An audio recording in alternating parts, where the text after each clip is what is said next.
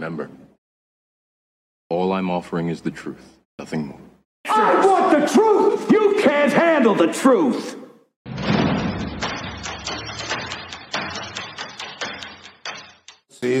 Ladies and gentlemen, the world has to overcome not only the damage done to our economies and our societies by COVID-19, it also has to confront the repercussions of a dangerous clash between major global powers.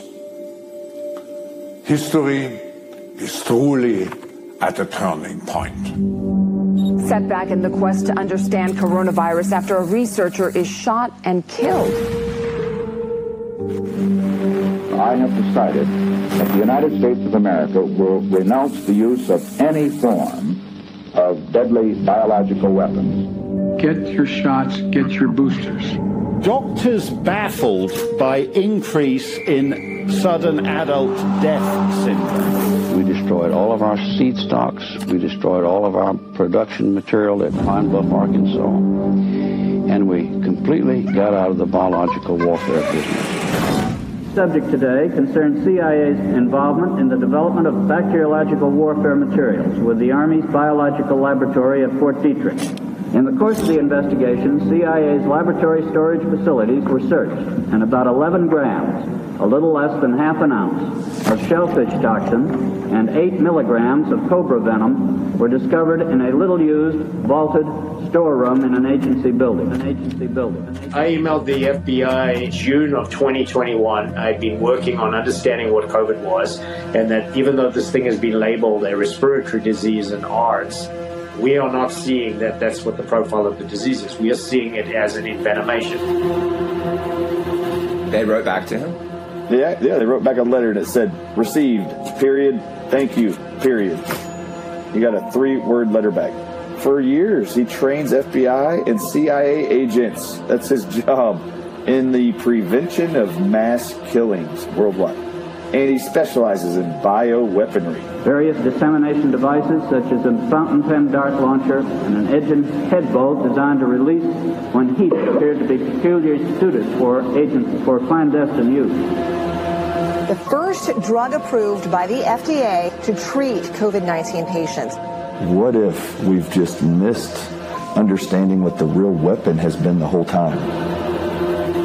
The more I dug and the more I looked, the more obvious it became that everyone needs to be looking at this.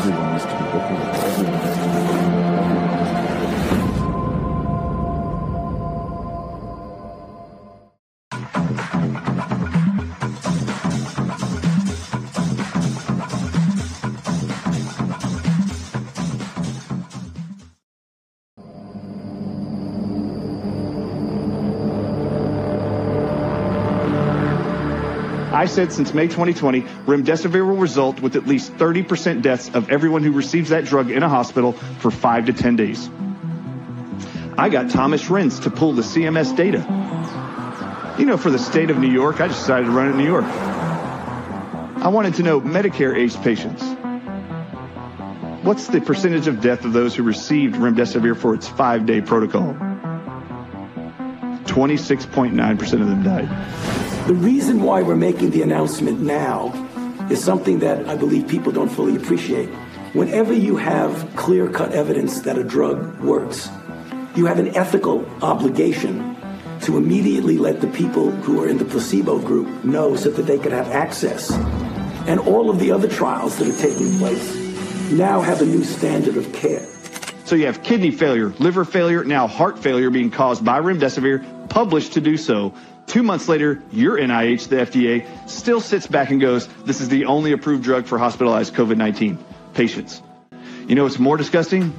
January 21st of this year, the FDA extended an emergency use authorization and said there's now only one authorized medication that can be pumped into the veins of all newborns in this country to 18-year-old pediatric age-ranged children, starting with 7-pound newborns.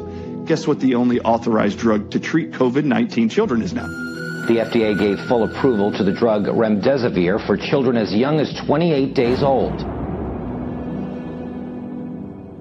And I know Brian Ardis well, and I adore him. And the stuff that he broke on remdesivir was life-changing for me as a doctor, his story with his father-in-law. And he brought that to the entire medical world around the globe. Wow. Nobody knew that. The FDA said in a press release that it had concluded remdesivir may be effective to treat the disease, and the potential benefits outweighed the risks. It has been an amazing journey to watch multiple people from multiple fields come together as a group to try to actually save humanity, fight against those in government and federal health agencies around the world who it appear are conspiring to actually cause harm and inflict harm on other people. And as many people that would allow me to speak, articulate things that brought hope and inspiration and then removed fear, that has been my number one agenda this whole time. And anyone who doubts that obviously hasn't been listening. The first COVID-19 treatment for younger children now approved. The FDA now says it is safe even for babies who are just a few weeks old. It kind of has felt like the last 2 years I'm like this older brother, or trying to be this guardian of the innocent. That they're not manipulated, that their informed decisions and informed consent are stolen from them. I wanted them to be able to have information that helped them. And if it helped anyone, then I felt I did my job.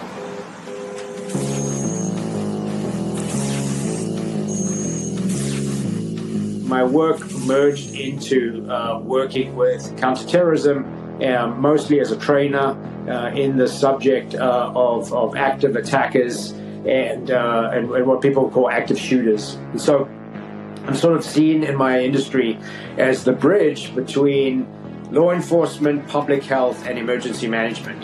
And then the pandemic hit.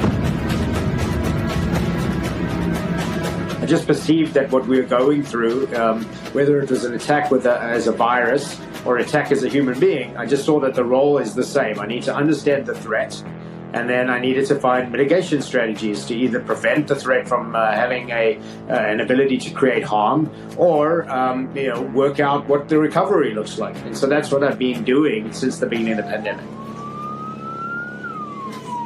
One of the things that led me to go look for Venom in the first place was it didn't make sense to me biologically that a clean virus, and I call it clean because it's not very cytotoxic, a coronavirus. It's pretty clean in terms of going in and looks for a place to basically bond in this case with this coronavirus, it's the ACE receptor, and then it does its thing. It extracts the DNA and the resources, and it makes more of itself.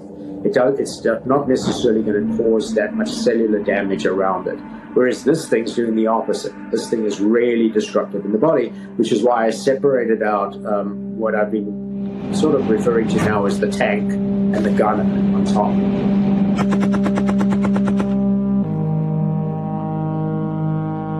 Years ago, I'd researched something that I'd brought to Dr. Ardis' attention just a few days ago, and he was blown away because it linked a program called MK Ultra that was part of the CIA's program. I'm not sure if you're familiar with it. Sure, of course.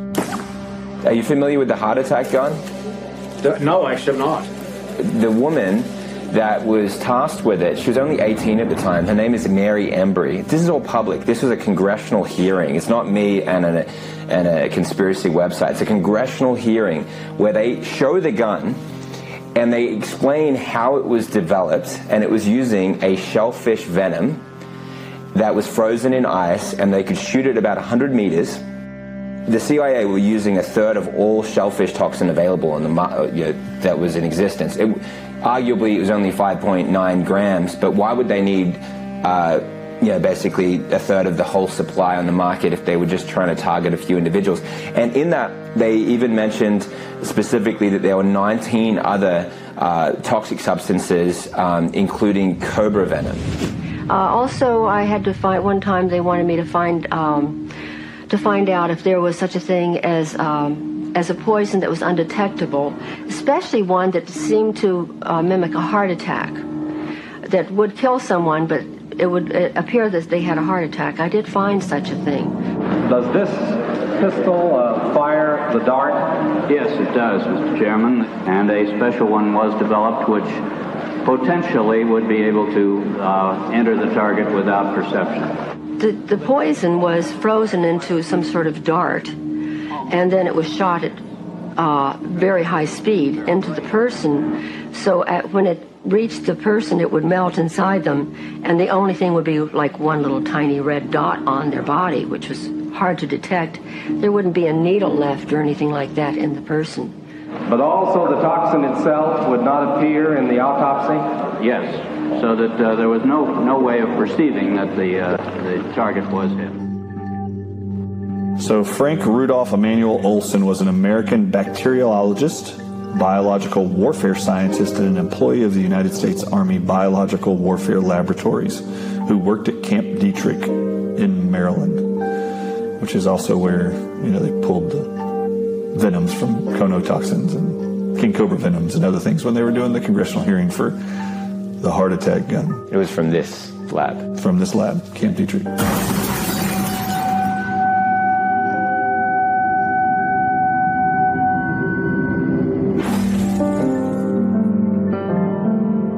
I was told that your father has had an accident. He fell or jumped out the window, and he died. He didn't show the signs of impact from the fall. He showed the impacts of having been hit in the head with like a bat or something that fractured his skull, but then thrown out the window. And the autopsy was undeniable, and this was public during the time. He didn't pass the truth serum test. He was very disturbed with what he was learning inside of this program that he was in and what he was a part of. And his conscience was deeply troubled. And then you move into the 70s where the CIA is using venom as a weapon with frozen water that you just told me about yesterday. Yeah, and we watched the videos of the actual congressional hearings that showed between the year 1952 and 1975 when it was disclosed this had been happening between those years and being developed and then disclosed by a gentleman, Mr. Colby. It's been around for 50 years. I just learned from you. I had 50 years. You don't think they've learned how to use and isolate venom peptides from animals or components of venom as a weapon? The CIA was doing it back in the 70s. What's even more incredible is that not only are they using just this shellfish toxin from the 70s as a weapon to stop the hearts of a human, and it was undetectable by science once you did an autopsy. That was incredible to hear them talk about that in the congressional hearing. That was in 75. Here in now 2020, inside of these individuals, all of which tested positive for COVID-19, every single tissue sample evaluated, urine, feces, and blood. When they evaluated all of it, they not only found shellfish neurotoxin, which is what the CIA was using, they actually found 20 different venom peptides that are found in venomous snakes. In 1956, there was a guy named Dr. Stanley Cohen. Dr. Stanley Cohen was the very first successful person, supposedly, to mix the DNA of two different species together and create a hybrid, a chimera. And he did this in the 70s. Anything that disturbed the timing of a developmental process was worthy of study. If you put in a lysosomal inhibitor, such as ammonia or chloroquine, it did not affect the binding, but it blocked the degradation. But in 1956, he discovered that in snake venom, he could actually cause neurological tumors with a factor found in venom of snakes called nerve growth factor. And then he discovered something called the epidermal growth factor, which could explain tumors in other tissues of the body outside of neurological tissue caused by venoms.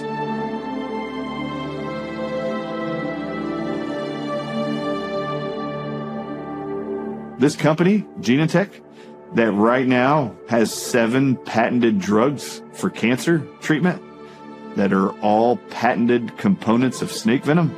They're just extracts of snake venom. This company, Genentech, is who was bought by Gilead Sciences in 2011. Several of their labs, biological labs, were purchased in San Francisco in 2011, and they brought all 55 top heads and executives into Gilead. who then made remdesivir the one and only drug being used in all hospitals around the world right now for COVID.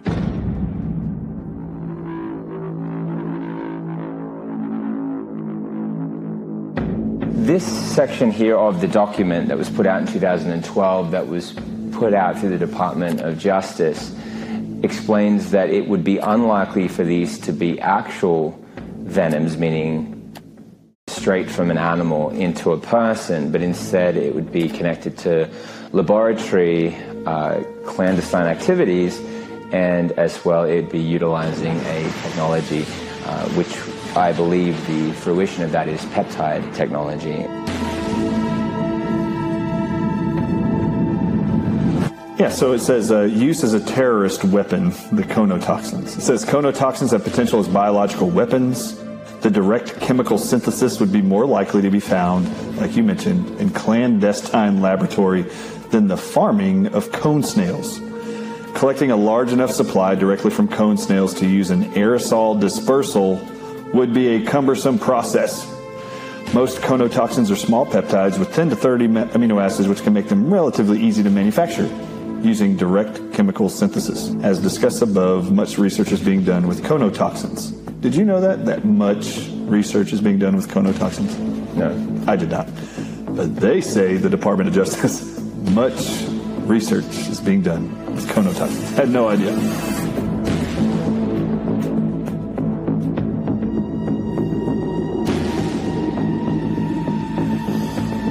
Congress wanted to know, why didn't the CIA destroy these toxins when the president 5 years earlier wrote it into law that they had to be destroyed, and then they were stumbling around trying to make excuses why they preserved these venomous toxins. It's very interesting.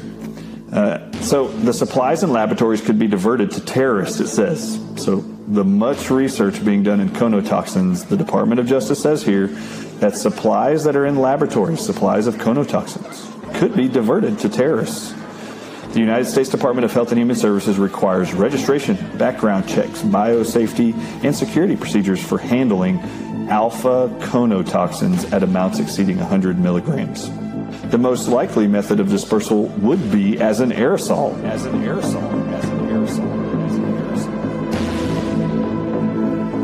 In theory, terrorists could also use certain conotoxins to disrupt agriculture by poisoning farm animals.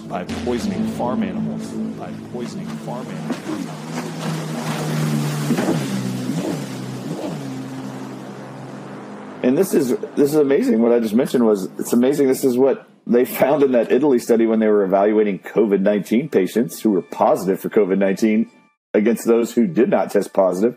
They found 15 of these cono-snail toxins in the COVID-19 patients. How did they get there? These are marine snails. How'd they get there?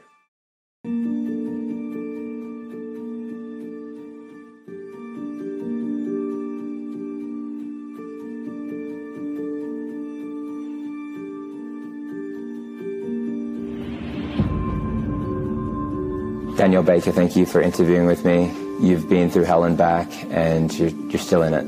I took my first one in June.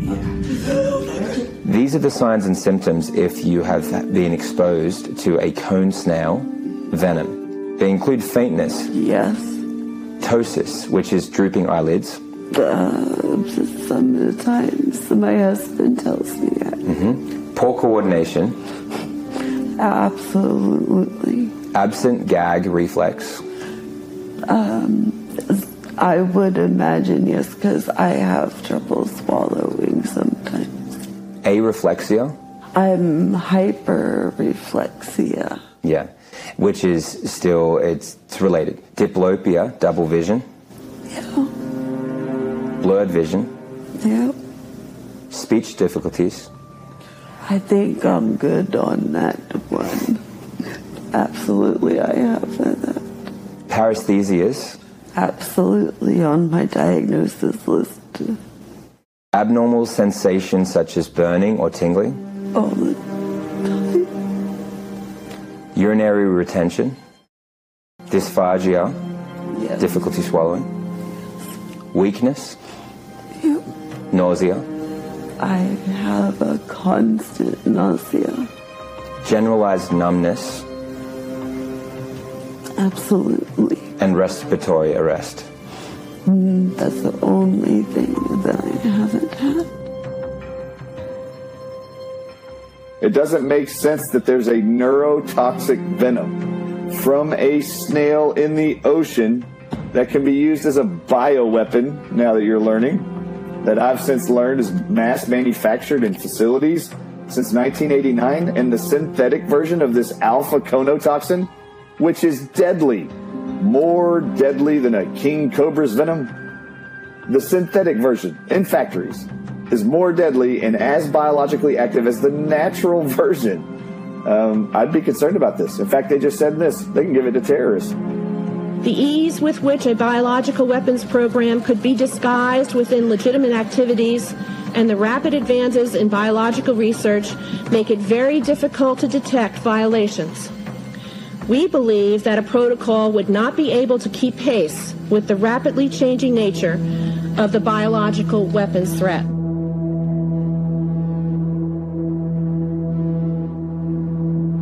The only downside of the study would be it's a smaller group of people. It's 20 people in the infected group and 10 people in the non-infected group. Yeah. So what do you think about that? That is a limitation to all studies.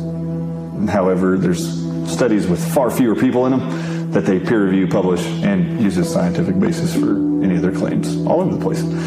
This is a very small study. You could almost call it a cohort study. My problem is it was submitted for peer review and publication June of 2020. It didn't actually get peer reviewed and published until October 2021. Why did it take so long? Why did it take a year or 3 months to publish those findings?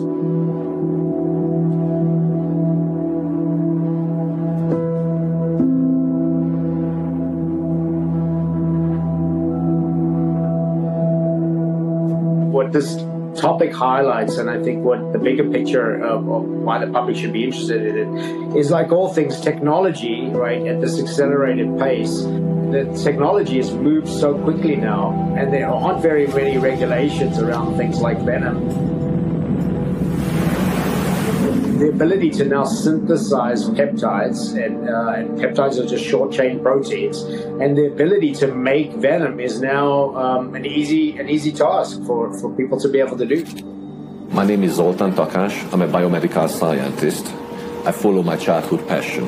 Our work is based on the genetic blueprint of the toxins, either the DNA or the RNA sequence, because we can actually, using bioinformatics, we can design the library so we know every single toxin variance what we create in a library which holds, let's say, 2 million toxins. We are exactly know what goes into that library, and then we can put these DNA pieces artificially into bacteria, and the bacteria will make as much toxins as we wish. I mean, you can't connect the gun to the shooter and hold them accountable. The president currently is chasing ghost guns. Right? But like ghost guns are so old school because you're thinking about gunpowder. Like, how long has gunpowder been around? And like, we're not even, like, as human beings, like, that is so primitive as a weapon. Well, now, if you need a piece of plastic or even metal replaced out of a machine, and you had the specs on the past, you can just make one, right? You can just 3D print it. So that's where we are biologically. You can literally instruct, whether it's E. coli or yeast, and you can instruct them through various processes to say, make this protein for me.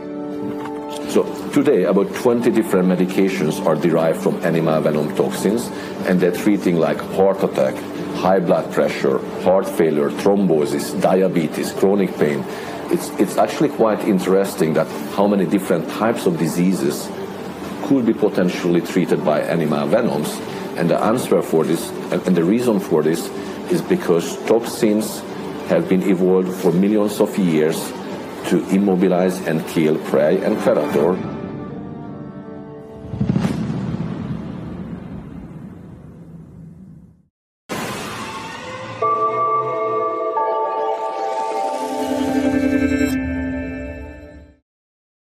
Animals such like snakes, Gila monsters, centipedes, and even snails are probably not what you pictured in your drug factory, but some of these venomous creatures have produced blockbuster drugs to treat diabetes, hypertension, and chronic pain. So I like to describe genomics as sort of this marriage between evolution and technology.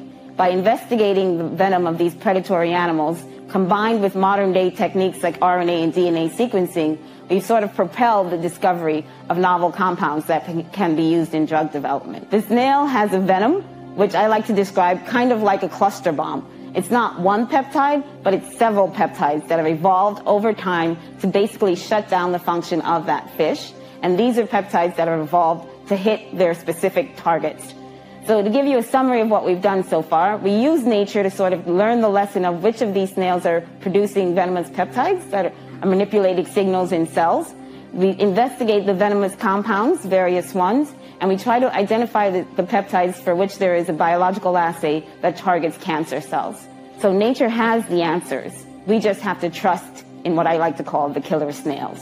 Thank you very much.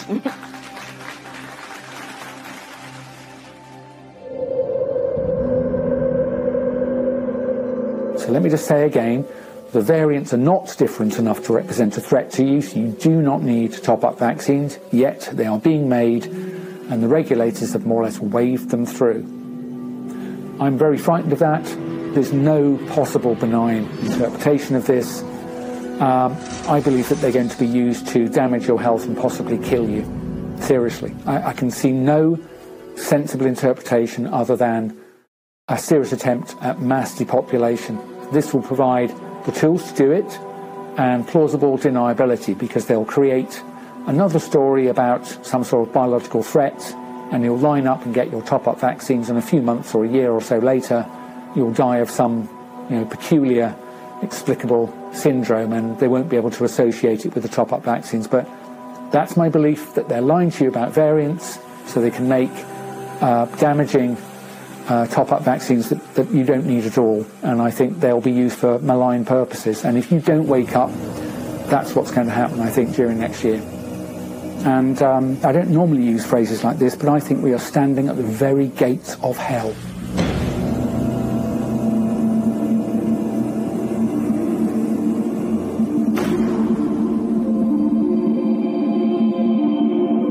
Hej Erik, du har ju skickat mig några filmer på hur du har filmat med ditt mikroskop Pfizers vaccin.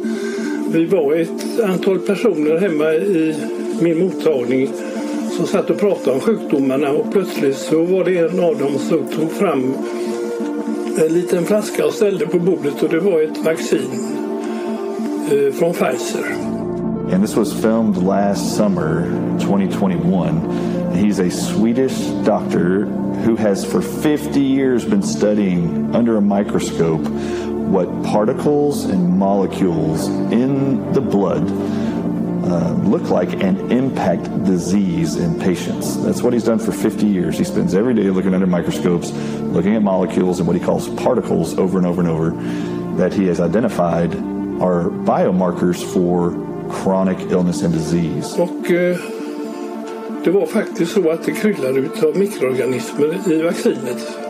Och det ser olika dant ut, och de bygger upp strukturer, och det finns växter, regelrätta små växter i blodet som producerar sådana här partiklar. He actually is filming that inside the vaccine are these little, they're organisms that are just sitting there releasing one particle after another. They're manufacturing particles. Och då, jag har ju tittat på den här partikelvärlden i 50 år, och då får man ju någon slags uppfattning, i alla fall invärtes, att det här har med sjukdom att göra. Och när jag då ser det här i vaccinet också, då tycker jag det är ganska otäckt att hitta det här helt enkelt. I couldn't believe what I was watching. He was describing that the particles that these little organisms inside the Pfizer vial were releasing look like the exact particles that create chronic disease and death over time. Vad får du ut av det här, de där som rör sig där? Det är som om de lever. Ja, det tror jag att de gör. Frågan är, vad är det för något? Och jag tror att det har med sjukdomsutveckling att göra. Okay. Jag tror att det kan växa i kroppen, va? Och växer det så blir det växtangrepp och växtprodukter och allt möjligt. Då har man ingen kontroll på. Och det här. And these particles in this whatever organism is, he said, isn't identified, isn't disclosed. to be in the Pfizer vaccines, but he knows this is going to contribute to disease and death over time to anyone who gets these shots. Jag vill att du tittar på den här. Ja. Den, ser du? Det är liksom, det är någonting grönt inuti den. Ja, det är någonting i den. Det har jag ju sett. Man kan ju se när en sån här flinga som du visade här förut, när man ser den i rätt fas så kan man konstatera att den bildar mängder utav små partiklar.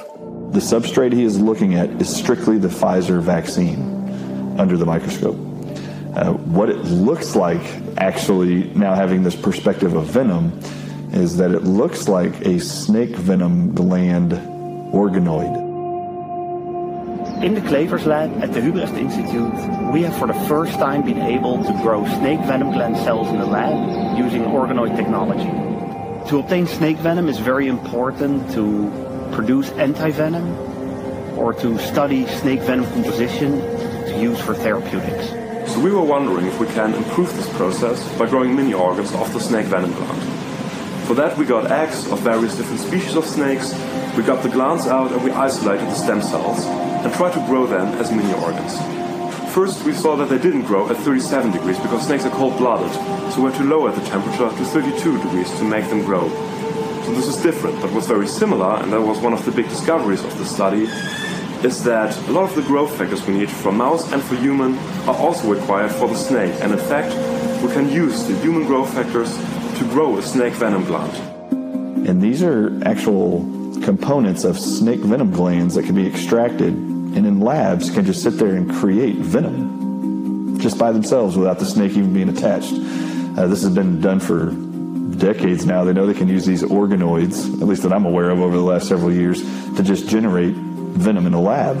It looks just like that in the Pfizer vaccine in Dr. Eric Emby's video. Venom is a very complex mixture of toxins, and it was not known if different cell types contribute to different parts of the venom or if one cell can actually make everything in the venom. So using single-cell RNA sequencing, in which we can look at what every cell type produces, we found that different cell types actually produce different compounds, and it's just not one cell that can make everything. What's great about the organoids is that every single cell is a factory for making toxins, and we can expand the organoids as much as we like. We could already show that when we take toxins from our organoids and add them to muscle cells, they stop firing, which is similar to being paralyzed by an actual snake bite. Ja, men alltså, vem vill spruta in sånt här i kroppen? Det vill väl ingen ha. Skulle du kunna tänka dig att... Nej, jag vill inte ha en sån injektion. And the person interviewing him says, I want to show you a clip of Luc Montagnier, who was the guy who won the Nobel Prize for identifying HIV virus. Le virus de Chine, n'est-ce pas, a un vaccin, c'est-à-dire des anticorps produits par un vaccin. Et qu'est-ce qu'il va faire le virus? Ou bien mourir, ou bien trouver des solutions. Les nouveaux variants sont vraiment la production, la résultante des vaccinations. Et donc vous voyez toujours dans les pays, même pour là maintenant, c'est pareil, vous avez la courbe des vaccinations et la courbe des morts maintenant qui suit. And then when he gets done with the clip, the person interviewing him looks at Dr. Eric Emby and says, do you agree with Luc Montagnier that the vaccines themselves are going to create more dangerous infectious variants? And it's just going to perpetuate the pandemic. Ja, han bryter ner immunförsvaret. Jag kan inte ställa upp på det resonemanget. Det bryter ner vävnaderna. Och om du inte har en jordmån i kroppen som gör att växten kan komma igång, då bryts inte vävnaderna ner, för det växer bara om jordmånen passar. Now, as we've been reporting, the Pfizer-BioNTech vaccine must be shipped and stored at minus 70 degrees. So ultra-cold dry ice is now a very hot commodity. Whatever this is in the Pfizer vaccine is releasing particles, as he calls them, that are going to continue to cause disease and death to specific organs in the body. This isn't the vaccine causing more variants. He said what's in the shot is actually creating particles that cause disease and death of organs in the body over time. Så tror jag att detta inte är bra. Va? Alltså de här partiklarna verkar inte ha någon död, utan när de inte har något att göra så ligger de still. Det var precis som ett frö ligger still. Det kan ligga hur länge som helst. Kommer det bara in i rätt sammanhang så börjar det växa. Va? Och det gäller de här partiklarna också. Har de inget att göra ligger de still. De dör inte. The vaccine would go in here and keep it very cold at that minus 70 degrees Celsius temperature for Pfizer's vaccine. The interviewer looks at him and says, well, what are people going to do? And he says, if this is getting injected into people, what he's seeing underneath the microscope in the Pfizer vaccine, which in my opinion looks like an organoid that releases and creates venom, he says, if that's in here and it creates disease over time, there are things everyone should be doing internally in their body if they're getting this injected into them that will stop this organism from releasing these particles that cause disease. And the interviewer says, like what? And they talk about it. He says, like vitamin C load should be high in the body because it will stop these organisms from releasing these disease-creating particles, Dr. Eric Enby says. And they talk about vitamin D load. And it speaks exactly to what we have found and uncovered when it comes to snake venom, to the side effects of the chemicals that we have disclosed, like polysorbate 80, polyethylene glycol 2000 that's in the Pfizer and Moderna shots and Johnson & Johnson shots. We have continued to talk about, it doesn't matter what goes into your body in the way of germs, pathogens, chemicals, toxins, poisons, it doesn't matter, venoms. Your internal environment is what is most important to protect you from disease from any of these toxins, as you want to call it, label them. It's no different than what Eric Enby says. He goes, we're going to have to tell the people getting these shots they have to keep their vitamin C load up. They got to keep their vitamin D levels up because it will restrict these organisms from being allowed or inhibit them from releasing these dangerous toxins.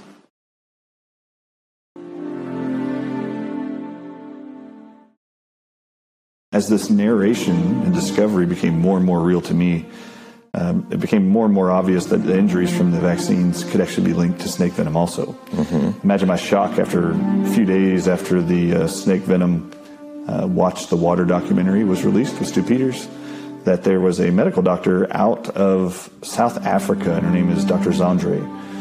And Dr. Zandre had been taking pictures of her patients post-Pfizer vaccines for COVID-19. She was taking pictures of their blood, and she was recognizing things in the blood that didn't belong there. She had never seen what she was seeing in the post-vaccinated COVID-19 patients, what she was seeing in their blood. So she was asking around the world for a year and a half if other people around the world knew what this was she was seeing in the slides containing her patient's blood after getting the mRNA shots. And no one knew what it was. After she watched the Watch the Water, she went online, now having this perspective of looking for snake venom. She actually went online, and this is what she typed in: what does snake venom look like in the blood of a patient under a microscope? So what I'm seeing in the blood is what they are picking up in a lot of, the other blood tests as well. White blood cells that are not responding, they're non-viable, and then I also see these structures in the blood that is abnormal. These black-like crystals, and obviously there's a lot of things that we have analyzed, and a lot of other scientists that have come out and analyzed these structures. What she discovered on her basic search online and seeing these graphic images appear was exactly what she was looking at for the last year and a half in the blood of her patients after getting the Pfizer shots. What appears is these green, crystal-looking fragmented structures. And this is her search. And it's titled Cytotoxicity or Cell Toxicity of Snake Venom, PLA2-like myotoxin, which is muscle toxin, on rat cardiomyocytes or heart cells. Well, so this is just her own kind of Google search, if you will. She just Google searched it. What does snake venom look like in the blood of a patient under a microscope? Because she never looked this up before. That site is reputable? This is nature.com. This is a huge medical online journal. Now, when she sent these around the world over the last year to ask, what are these structures in the blood? I don't recognize these. People around the world started saying, we think that might be nanotechnology. To her shock, even the green hue is what it looks like underneath the microscope on her search for what snake venom looks like. That couldn't possibly be an artifact, could it? You know what I'm talking about with live blood analysis, where, say, some dust gets on the microscope, and so it magnifies this piece of dust. It looks like a big structure in there. Yeah. Could it be? Sure, could be. Except it looks just like snake venom underneath the microscope. So this just got her attention that she's been seeing this consistently. And there's this reaction to red blood cells when they're exposed to snake venom under a microscope, where the red blood cells will shrink and then spike. On top of this, pictures with the Pfizer vaccine she has in her clinic after our documentary dropped. She actually was taking pictures of what was in the Pfizer shot just by itself under the microscope. She goes, do you know that snake venom gland organoids can just produce venom in a laboratory in a petri dish? And I said, yes. So you can see this little graphic of what they look like. And on the screen, you can see organoids look like these little bubbles. They look like air bubbles. And she's like, Dr. Ardis, this is what it looks like in the blood of a patient, and this is what I'm seeing in the Pfizer vial. This actually looks a lot like what Dr. Eric Enby in Sweden said was producing little particles in the Pfizer vaccine under a microscope, that he said those particles, whatever's coming out of this thing in the Pfizer shot, is going to cause disease, death, and illness of organs throughout the body, whatever it is this thing's creating. He didn't know what it was. I actually believe it's the organoids. Which would help us understand this thing that we've been educated on, which is we turn our bodies into a spike protein factor. Exactly right. The organoid explains it better than anything else. Anything else right? That the body is generating. I actually think spike protein, basically looking at this and learning about this, it actually looks like the spike protein could be code for another 5-letter word, S-N-A-K-E instead of S-P-I-K-E.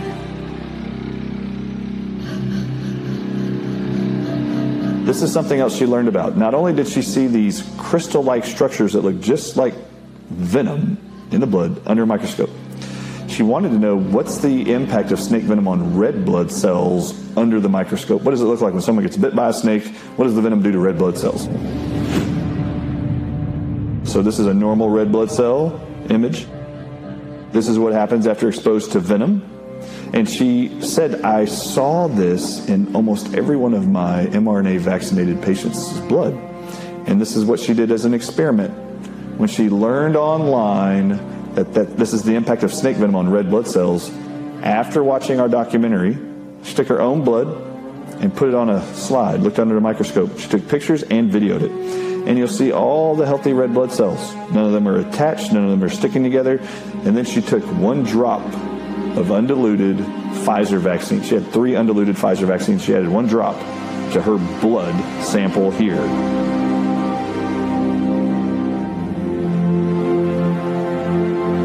And within 5 minutes, all of her red blood cells started to actually shrink and spike exactly like she learned online is the reaction of red blood cells in humans when it's exposed to snake venom. It was very brave of her to bring this forward, but this answered for her all the mysteries and complexities of what she was seeing under the microscope and the complaints and symptoms her patients were experiencing in South Africa after being exposed to the Pfizer shots.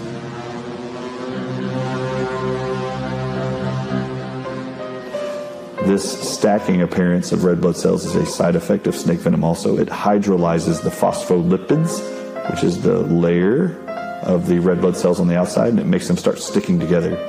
Dr. Thomas E. Levy did a great job, actually. He's a cardiologist out of Miami. He demonstrated on orthomolecular.org, he demonstrated that this Rulu formation could be completely absolved using ultraviolet light therapy and vitamin C high dose. And there's pictures and images of how this is reversed in just minutes. But this is an effect also of snake venom and of the Pfizer vaccines. I want to ask this to Carrie. How do they misuse PCR to estimate all these supposed free viral RNAs that may or may not be there? I think misuse PCR is not quite... I don't think you can misuse PCR. You know, the results, the interpretation of it. See, if you can say, if they could find this virus in you at all, And with PCR, if you do it well, you can find almost anything in anybody. It starts making you believe in the sort of Buddhist notion that everything is contained in everything else, right? I mean, because if you can amplify one single molecule up to something that you can really measure, which PCR can do, then there's just very few molecules that you don't have at least one single one of them in your body, okay? So that could be thought of as a misuse of it, just to claim that it's meaningful. But it's not an estimation. No, it's a really quantitative thing. It tells you something about nature and about what's there, but it allows you to take a very minuscule amount of anything and make it measurable, and then talk about it in meetings and stuff like it is important. See, that's not a misuse. That's just sort of a misinterpretation. PCR is separate from that. It's just a process that's used to make a whole lot of something out of something. That's what it is. But it's not. It doesn't tell you that you're sick, and it doesn't tell you that the thing you ended up with really was going to hurt you or anything like that. Or anything like that. Or anything like that. Or anything like that. Or anything like that. Or anything like that. Or anything like that. Changing international COVID testing rules, lax governmental regulation, and rapidly developing technologies have created confusion when it comes to PCR testing, the most accurate type of COVID test often required for work or travel. PCR tests have been a mainstay in genetic testing for snake venom. And isn't it weird that the whole world's now being forced to use a PCR test, and they're just using it and forcing everybody around the world to use it and accept it as a new reality, when the inventor himself told you that's not a reality. Guys like Fauci get up there and start talking. He doesn't know anything really about anything, and I'd say that to his face. Nothing. The man thinks you can take a blood sample and stick it in an electron microscope, and if it's got a virus in there, you'll know it. He doesn't understand electron microscopy, and he doesn't understand medicine, and he should not be in a position like he's in. Most of those guys up there on the top are just total administrative people, and they don't know anything about what's going on. The people were hypothesizing in China and in France that these two venomous-looking spike proteins that most reflected the origins from two snake venoms specifically target nicotine acetylcholine receptors in the brainstem that leads to respiratory paralysis that would look like you had a respiratory illness. And then for those who already had issues like diabetes, heart disease, or previous lung issues, those with pre-existing conditions, they would end up being worse off than other members of the family and end up in a hospital. And then there they would use hospital protocols to kill you with sedation drugs and remdesivir, or in nursing homes, load you up with midazolam and morphine for end-of-life care in the UK. They would mass murder innocent people, call it they died of an infection, and then try to sell you on a vaccine agenda. I'm not a nicotine expert, but these researchers kept saying there's this observation, some protective mechanism of nicotine is occurring by people that use nicotine products, and we're seeing it in observation with clinical settings. I mean, it's a very interesting set of circumstances here. You would never think that smoking could be good for anything. But here we are with apparent evidence that suggests there's a possibility, however tenuous, that nicotine might be some kind of shield. The study from doctors at a major French hospital found everyday smokers are much less likely to develop serious COVID-19 symptoms. France then banned online sales of nicotine products ahead of an expected surge in demand. At first, experts studying COVID-19 thought smoking was a major risk factor, but now they're not so sure. Data collected by French scientists suggests smokers are less likely to catch the coronavirus. The experts we talked to said this is not the case. Maybe this is why we don't see smokers ending up in hospitals with COVID-19 as we do non-smokers. Maybe there's a protective benefit of nicotine.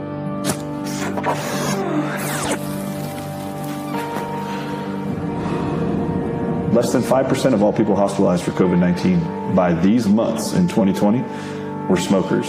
And all of the scientists said it should have been the opposite. It should have been 95% of all hospitalized COVID-19 patients if it was a respiratory virus. It should have been smokers.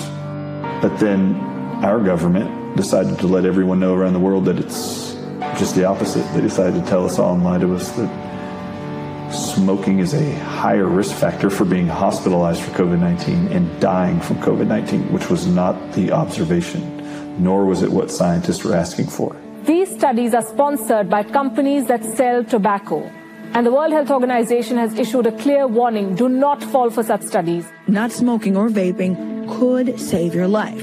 And that is especially true when it comes to the coronavirus pandemic. And another systematic review of evidence from China found the opposite, that smoking worsened COVID symptoms. If you are a smoker or vapor, this is a very good time to stop that habit, and we will help you. There is a drug that is proving to be of miraculous impact. And when I say miracle, I do not use that term lightly. Why is it potentially that these work to help somebody that has been envenomated? Yeah, so in the research study that we're talking about here in France, they actually mentioned that ivermectin was showing promise by April of 2020 when the French study or researchers noticed this. They said, we're seeing around the world that ivermectin's having a huge benefit at helping to reduce hospitalization and death from COVID-19. Ivermectin has a second or a primary target in the central nervous system. It's called alpha-7 nicotinic acetylcholine receptors. And they said maybe this is its inhibitory effect against COVID neurotoxic effects. And maybe that's the same as what nicotine's providing also. And said this is probably why ivermectin's working. Well, it is true. These researchers in France actually noted that the beta version of this coronavirus, which is what SARS-CoV-2 is known to cross the blood-brain barrier to affect the central nervous system, which is where these nicotinic acetylcholine receptors are found. They also note in this study, which I found interesting, that it was being noted around the world that the spike protein on SARS-CoV-2 binds to ACE2 receptors. They make mention in this study that those proteins, though, aren't located inside the lungs, which is interesting because if you're breathing in the spike protein tied to this coronavirus, a respiratory virus, it should be binding to ACE2 receptors in your lungs. COVID-19 is a disease caused by a virus called SARS-CoV-2. The virus infects cells along your airways by attaching to ACE2 and other molecules on those cells. Except these researchers said you don't find ACE2 receptors inside the lungs, but you do find it inside the brain, inside the central nervous system, which would explain why these venom peptide toxins that looked identical to the spike protein of SARS-CoV-2, along with the rabies virus that they found inside this research study in France, why it was they were looking at the central nervous system as a primary site of target for these venom toxins, and the respiration paralysis that occurs in COVID-19 patients, and the reduction in oxygen load. It is very well known that these venoms that are neurotoxic lead to hypoxia, which is reduction in oxygen, which is exactly what every COVID-19 patient was seeing with their pulse oximeters. They were watching their blood oxygen level drop, drop, drop. If the COVID is found in wastewater, it's getting there because people in the community that have the virus are actually shedding some of it. Because not everyone who has COVID-19 is tested or has symptoms, wastewater surveillance can capture the presence of the COVID-19 virus shed by people with and without symptoms, giving a more accurate picture of how much virus is in the community. In truth, our misdeeds were few and far between, as the final Rockefeller Commission report revealed. So my team found these documents. It's the additional information from the 1975 congressional hearing for the CIA. Page 241 of the document reads, titled, Water System Test. So the General Services Administration in Fort Detrick entered into a cooperative project to investigate the vulnerability of drinking water in federal buildings to covert biological attack. Tests were actually planned and carried out in the FBI building. The second test was a simulated covert test. Neither the building occupants nor operating personnel were advised that such a test was planned.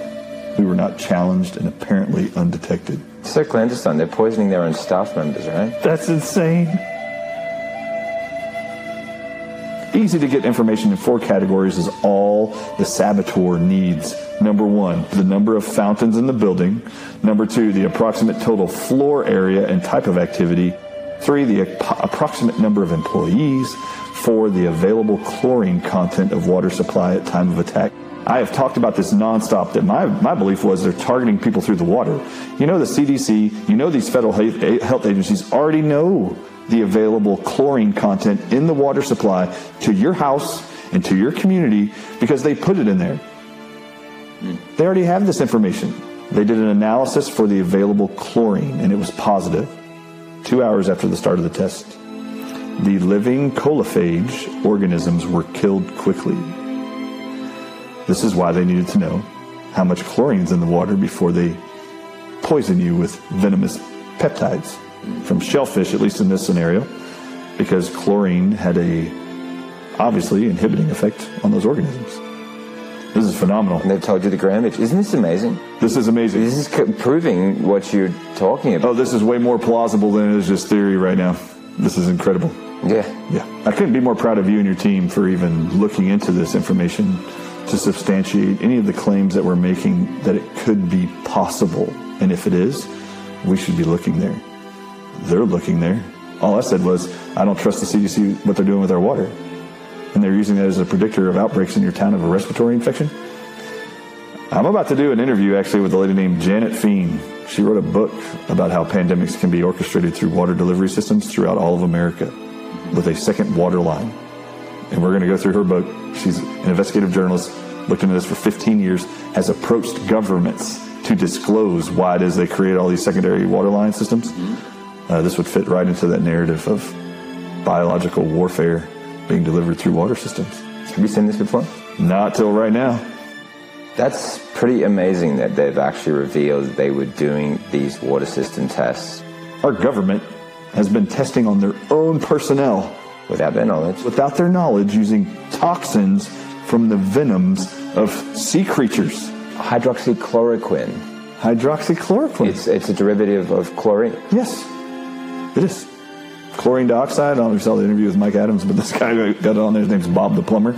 He has documents that show chlorine dioxide is inhibitory and destroys every aspect of king cobra venom, even in water. But there is chlorine in the water, so then how would this work? It's just the right amount. What if the whole water treatment thing with the CDC right now, looking for SARS-CoV-2 in your poop water, what if they're actually controlling how much chlorine is going into your town, reducing it, putting in the toxins to create SARS-CoV-2 outbreaks in your town using venomous peptides like they were doing in the 70s in federal buildings through water delivery systems? And then what if they're actually testing to see if they increase the chlorine now after creating the outbreak, they can actually monitor the chlorine input into your water and how much less SARS-CoV-2 organisms are coming out of that community. And they're just managing the outbreak, creating the outbreak, and controlling the subsiding of that outbreak with simple chlorine in the water. They've already been managing chlorine input and output in your drinking water.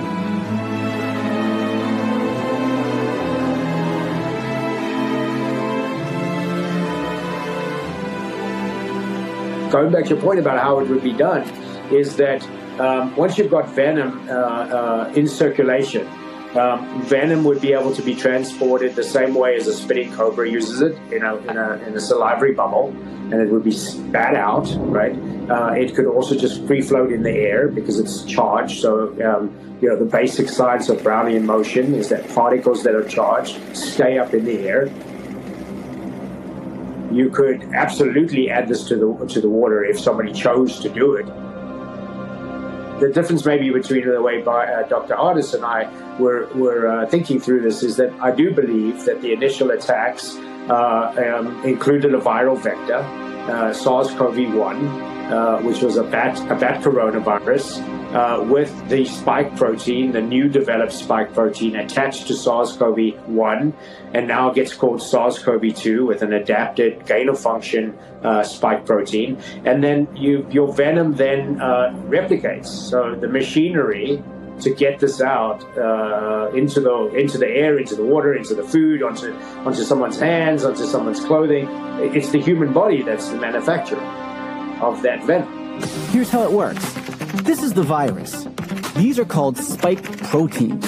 Scientists have isolated the genetic code for those proteins, a set of instructions that are put into the vaccine so your body knows how to make them. Your immune system won't make an actual virus particle, but it will make copies of the angry red spike protein. Then you don't need the virus anymore, because then you start vaccinating people and you're putting the venom, and then they're telling the public that they're going to be making the spike proteins. So if you understand then that the spike proteins have venom on it, then what they've told the public is that for a certain amount of time, if you get an mRNA vaccine, for example, that your body is going to be producing the spike proteins, and therefore your human body is making venom that you're shedding to the rest of the world. Dr. Fauci, knowing that it is a crime to lie to Congress, do you wish to retract your statement of May 11th where you claimed that the NIH never funded gain-of-function research in Wuhan? Senator Paul, I have never lied before the Congress, and I do not retract that statement. This paper that you are referring to was judged by qualified staff up and down the chain as not being gain of function. Let me finish. You take an animal virus and you increase its transmissibility to humans. Right. You're saying that's not gain of function? Yeah, that is correct. And Senator Paul, you do not know what you are talking about, quite frankly. And I want to say that officially. You do not know what you are talking about. Animal viruses that only occur in animals and they increase their transmissibility to humans. How you can say that is not gain of function? It is not. It's a dance, and you're dancing around this because you're trying to obscure responsibility for 4 million people dying around the world from a pandemic. And let's send Dr. Fauci. I have to, well, now you're getting into something. If the point that you are making is that the grant that was funded as a sub-award from EcoHealth to Wuhan created SARS-CoV-2, that's where you are getting. Let me finish. We don't know. Well, wait a minute. It did come from the lab, but all the evidence is pointing that it came from the lab, and there will be responsibility for those who funded the lab, including yourself. And you are implying that what we did was responsible for the deaths of individuals. I totally resent that. And if anybody is lying here, Senator, it is you. You have a look at this paper I found from 1977 that spells out how they took a coronavirus and they successfully got a lectin, a form of venom, to stick on that coronavirus. And so, you know, that to me is like, I shouldn't be trying to explain that to the public.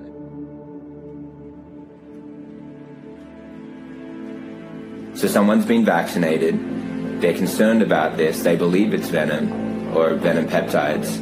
How do they counter this? How do they get it out? Yeah, this is great. So in the research done by Cataline Carrico and Drew Weissman, they use this thing called snake venom phosphodiesterase, they say, to actually do the gene editing therapy, to cleave RNA and DNA, to get the mRNA inside of it. That's what they've been doing. This snake venom phosphodiesterase, you can actually buy it online at Innovative Research, and it actually states on there, it says you cannot mix it with any of these 4 things. You can't mix it with glutathione. You can't mix it with any cysteine products like N-acetylcysteine. You cannot mix it with vitamin C or ascorbic acid. And you can't mix it with EDTA. Any of these 4 things will completely inhibit or destroy this gene-editing snake venom phosphodiesterase. I would suggest that if anyone's had the shots, the mRNA shots, and they're having any symptoms ever since, I would absolutely recommend they consult an infusion center for glutathione injections and vitamin C high-dose injections. And let that clinic or those clinicians who are experts in that field tell you based on your medical history, weight, size, how often to do it. But if it actually is known to negate and inhibit the mechanism of action of that substance found in snake venom, that we know was being used since 2009 as the source to do cleaving of your DNA by the researchers who created these shots, that's number one what I would do. I would recommend everybody get on high-dose vitamin C orally. If you've been injured by the shots, please get it intravenously, and then and glutathione also. With the nicotine and melatonin? Oh yeah, I would definitely try those. Yep, I would try the nicotine probably 2 to 3 days at most and see if you see improvements. Melatonin, I would just stay on. These scientists have been grappling with how to stop sepsis, one of the most deadly complications of COVID-19. He was very critically ill with multiple organ failure, and we were fearful that he wasn't going to make it. They administered a dose of vitamin C 50 times greater than what's been tried before. For a human, if you got this dose, it would be something like 5,000 oranges worth of vitamin C. The response was one of the most amazing things I've seen in my research career. Right now, if you search vitamin C on the internet, search results analyzing its potential impact on the coronavirus show up immediately.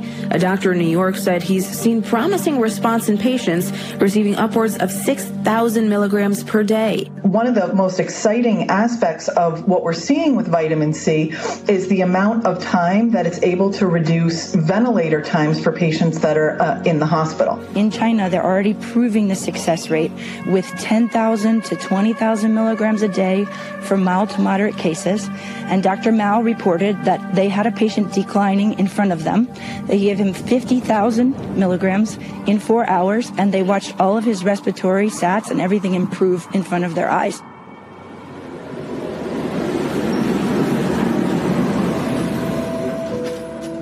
I just want to continue to propose it's going to be what you take care of internally. I've already said this is a massive eugenics program, a massive genocide program. They are using biological weapons that I believe are being targeted and used and extracted and isolated and synthetically made venoms from shellfish toxins, snake venom toxins, and that's how they're creating this entire pandemic. And they're using those same biological weapons inside the vaccines, which is why you're seeing such horrible, detrimental effects. And what we have heard consistently is zinc load, vitamin C load, D, glutathione, NAC, these are all going to be very protective internally against any deadly disease processes, even of biological weapons. The vaccines are not the same as the actual gain-of-function weapon they used from the beginning. They're different. And what would make it different is what allows any cell in your body to be gene-edited. And that's what Anthony Fauci and NIH have been funding for at least 13 years now with these two people. Is this the reverse transcriptase? Yeah, they use reverse transcriptase to actually get this mRNA inside your cell, and they're telling your cells, they want your cells to now generate a spike protein all on its own, which is similar to the spike protein on SARS-CoV-2. The problem with that is the Salk Institute actually said that the spike protein without the virus all by itself destroys 28 different tissues in your body. And they want your body to make it?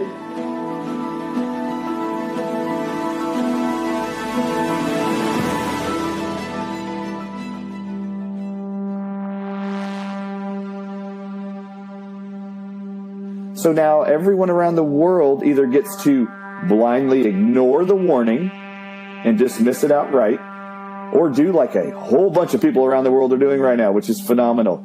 They are doing their own research, and they're trying to figure out the mystery, because for the first time for many of them, the insanity, the disgusting amount of injuries from these vaccines, the mysteries of the side effects and symptoms of COVID-19 finally makes sense to many as they sit and look at this. They're like, oh my God, it all makes sense. Yes, it does. Once you look at it for a minute, you'll start to see the reality that I see. Crisis makes it tempting to ignore the wise restraints that make men free. But each time we do so, each time the means we use are wrong, our inner strength, the strength which makes us free, is lessened. The difference of this fourth industrial revolution is it doesn't change what you are doing. It changes you. If you take genetic editing, just as an example, it's you who are changed. And of course, this has a big impact on your identity. Their goal is to destroy all existing religions save theirs, all existing governments save theirs, and shackle the mob in a system of eternal oppressive debt chained to a computer for the rest of their life, in a propagandized world to make them believe that they are happy in this system. And then the Blessed Mother is always, every statue, she's standing on the head of a serpent. You know, you've heard the term, symbolism will be their downfall. Well, then you think about the snake in the Garden of Eden, and then you see the cover of Time magazine, 1999, where they show human DNA and they show a snake around it in the human genome. When you began to do that kind of gene editing, some people worry that you were changing what it means to be human. That's the problem. Of course, the new industrial revolution offers us many opportunities, but it raises manifold questions on the ethical, but even legal implications. In conclusion, and despite all the challenges, we have to uphold our responsibility, which we have towards the next generation, and which we can only fulfill through collaboration on a national and on a global level. It is basically biological chip that it is in the tablet, and once you take the tablet and dissolves into your stomach, sends a signal that you took the tablet. So imagine the applications of that, compliance.